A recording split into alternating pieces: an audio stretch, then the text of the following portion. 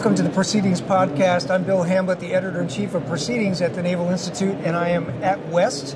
This is the end of day one, and I'm with Sam LaGrone, the head of the USNI news team. So, Sam, we're just going to do a quick recap of big themes that we heard today at West 23. What was newsworthy in your mind?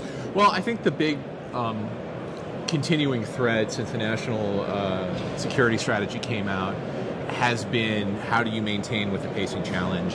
How do you keep up with the People's Republic of China, in addition to all of the other security challenges that the U.S. faces today?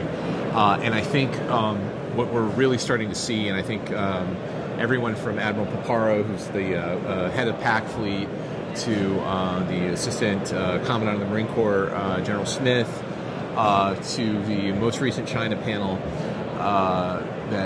where you had the numbered fleet commanders come out and talk, is the idea that we spent the last 30 years in an era of efficiency. Yes. When it came to how you develop systems, how you did logistics, and how do you stretch that taxpayer dollar. And I think there's a recognition now, and I think that was kind of a underlying theme between all of the conversations here, was now it's about resiliency. How do you go and have redundant systems and excess capacity to do battle damage? And then how do you do logistics chains that can easily be severed? And that's really where we've been kind of focusing a lot of the conversation with our coverage, is that we're in the period of a transition here, and how that manifests itself with systems and acquisitions and personnel, and we're starting to get to the point where there's some uncomfortable truths that are starting to be revealed. I thought all the conversations were pretty candid, and the speakers talked a lot about, as you pointed out, pacing threat. They talked about, just budget caps and the amazing amount of requirements that there are.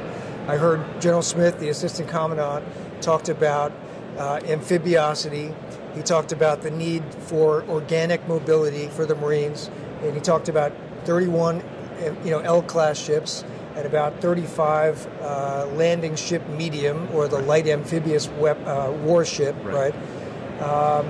And he was very candid about the fact that the Navy and the Marine Corps haven't agreed on the number, but that's largely because the Navy's got this also massive requirement to build Columbia-class SSBNs, which are going to be expensive, and Admiral Paparo talked about that as well. But everyone's been pretty candid about, hey, the pacing threat, we got to move faster. I'm curious your take on some of the industry aspects. What are you here? Have you talked to anybody from industry, or perhaps picked up on some threads that you think will play forward for the industrial capacity, and what companies take out of this event? The amphibious question is something that I think is the one that might be the most unsettled as far as future requirements go, as far as current capabilities and how they kind of mesh in with what the Marines see their roles are and what the Navy sees their roles are. I think General Smith said that, hey, we're all in the same boat, we're rowing in the same direction, but they're historically, over the last 18 months, 24 years, this is an old story between the Navy and the Marine Corps, which is, how many amphibious ships do you really need? And the Marines always want more, and the Navy's like, well, maybe we need to put those resources in other places. So I think the center of that is, what do you need to support these new units that were developed as part of Force Design 2030? That's General Berger's, the Commandant's. It's his kind of underlying philosophy and principle of how Marines are going to fight in the future, and that's kind of a return to island hopping and having things ashore that are inside the enemy's missile umbrella. So the whole idea of a fight in the Western Pacific is predicated on the idea that you have the Chinese with this really dense missile magazine and really deep magazine of capabilities that they can reach out into 1,000 nautical miles off the shore of China, plus ISR, yep. Plus their expanding fleet that's going to be 400 hulls before we know it. So a big part of those conversations have to do with, well, okay, so this is sort of this threat that we're facing right now. How are you going to go after it? And I think while the Navy is kind of figuring out still what distributed maritime operations look like and how ultimately what the fleet composition that will go after this threat would be, the Marines are probably a lap and a half ahead in how they're going to fight. And so getting the Navy on board with what the Marines want to do, based on General Smith's comments, are going okay, but still Congress had to mandate an amphibious study for the Secretary of the Navy to undergo to see what that bare minimum requirement was. And part of that is going to be these new littoral combat regiments. You have these... The Marine Littoral Regiments. The MLRs. The MLRs, the Marine littoral regiments are really interesting because they go and kind of shoot and scoot. Yep. So you take these small landing ship mediums, which are much smaller than your traditional L-class ship. So if you think of like a big deck, like a Wasp or an America class, that's essentially what we would consider to be a light carrier from World War II. It displaces about 45,000 tons. Even the San Antonio class, the landing platform docks that they have right now, those amphibious warships displace about 25,000 tons. So those are big ships. Yep. These smaller landing ship mediums are going to much less than that, maybe 1,000 pounds. 1,000 tons. Not 1,000 tons, I'm sorry. Maybe displace 1,000 to 2,000 tons. And they take, maybe a company-sized element, battalion-sized element. They're still working on exactly what those, kind of requirements are going to be. And then they would go clandestinely, make an island landing. They would have systems, including long-range missiles and radars, and they would set up an expeditionary fire base to go after Chinese ships. And then they would go and shoot, do what they need to do, and then leave. And so there's this big debate going on right now, is what is the risk that you would tolerate for these forces that you would go and deploy on these islands. So for example, how do you go and have a ship that's relatively not as well defended as a traditional L-class amphibious ships, or have the air and search radar or the missile protection of a destroyer, and then all of a sudden you have to deal with all of these other traditional ideas of safety when it comes to damage control and firefighting. Right, exactly. That you have a lot. Size, that you have a lot of resiliency in a traditional ARGMU or amphibious ready group mu construct with the 3 ships there plus whatever destroyers you tack on, or a carrier strike group.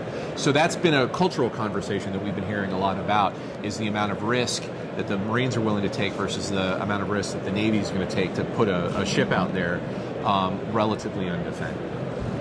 Yeah, I also heard, I think it was General Smith and then General Heckel in the first panel this morning, there was a mention that they're talking about each MLR, Marine Littoral Regiment, will need about 9 of these LSMs, landing ship mediums, to move it, right? And they're also, General Heckel said that they anticipate having to move from shore to shore.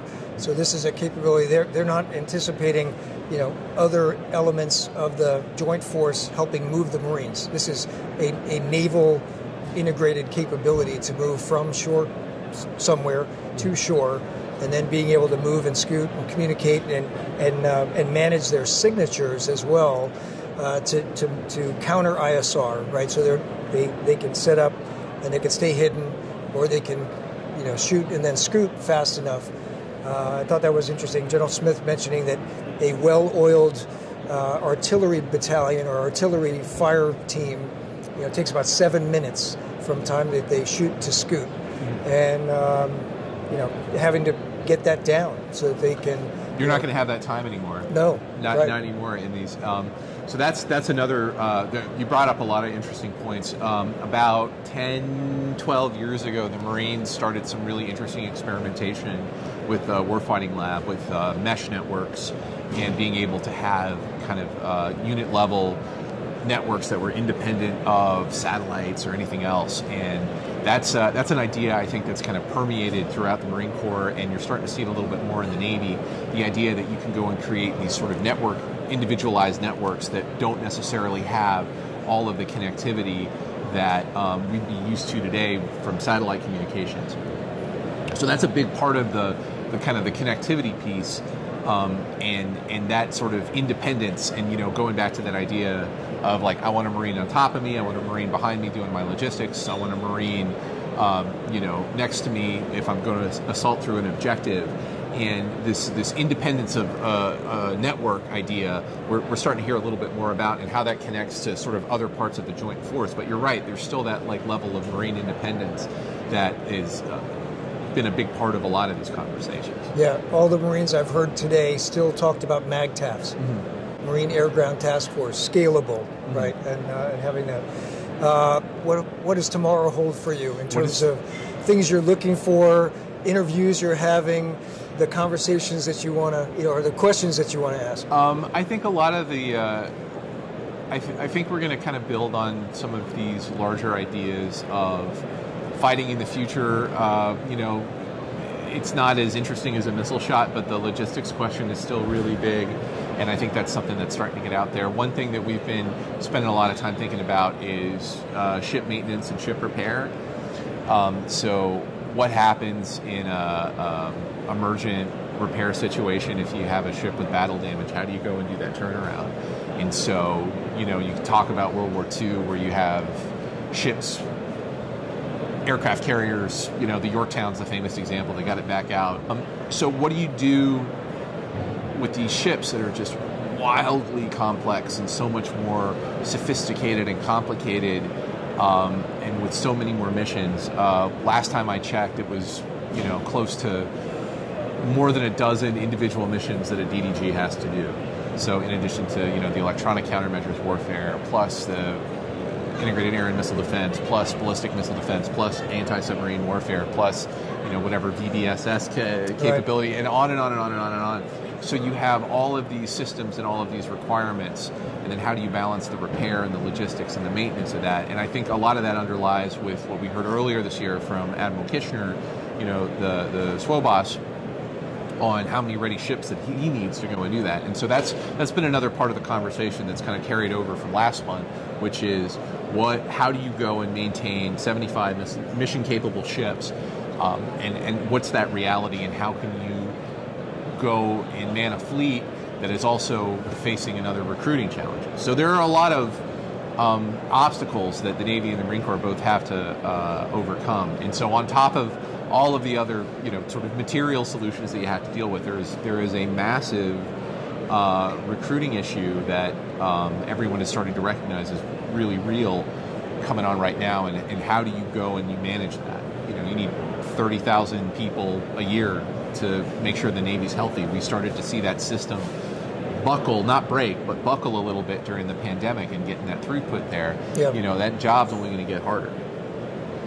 Absolutely. Yeah, I think just about every panelist I've heard and the keynote speakers today talked about manpower, talked about retention and recruiting, and needing more people, needing to keep people on longer. General Smith specifically talked about the Marine Corps moving away from its old-fashioned way of thinking about most of the Marines being under age 21 to now, after they've done their 4 years, we want to keep a lot more of them, right? And so, convincing those sergeants to re-up for another 4 years, that's definitely part of the challenge, and part of the conversation. Yeah. Absolutely. Yeah.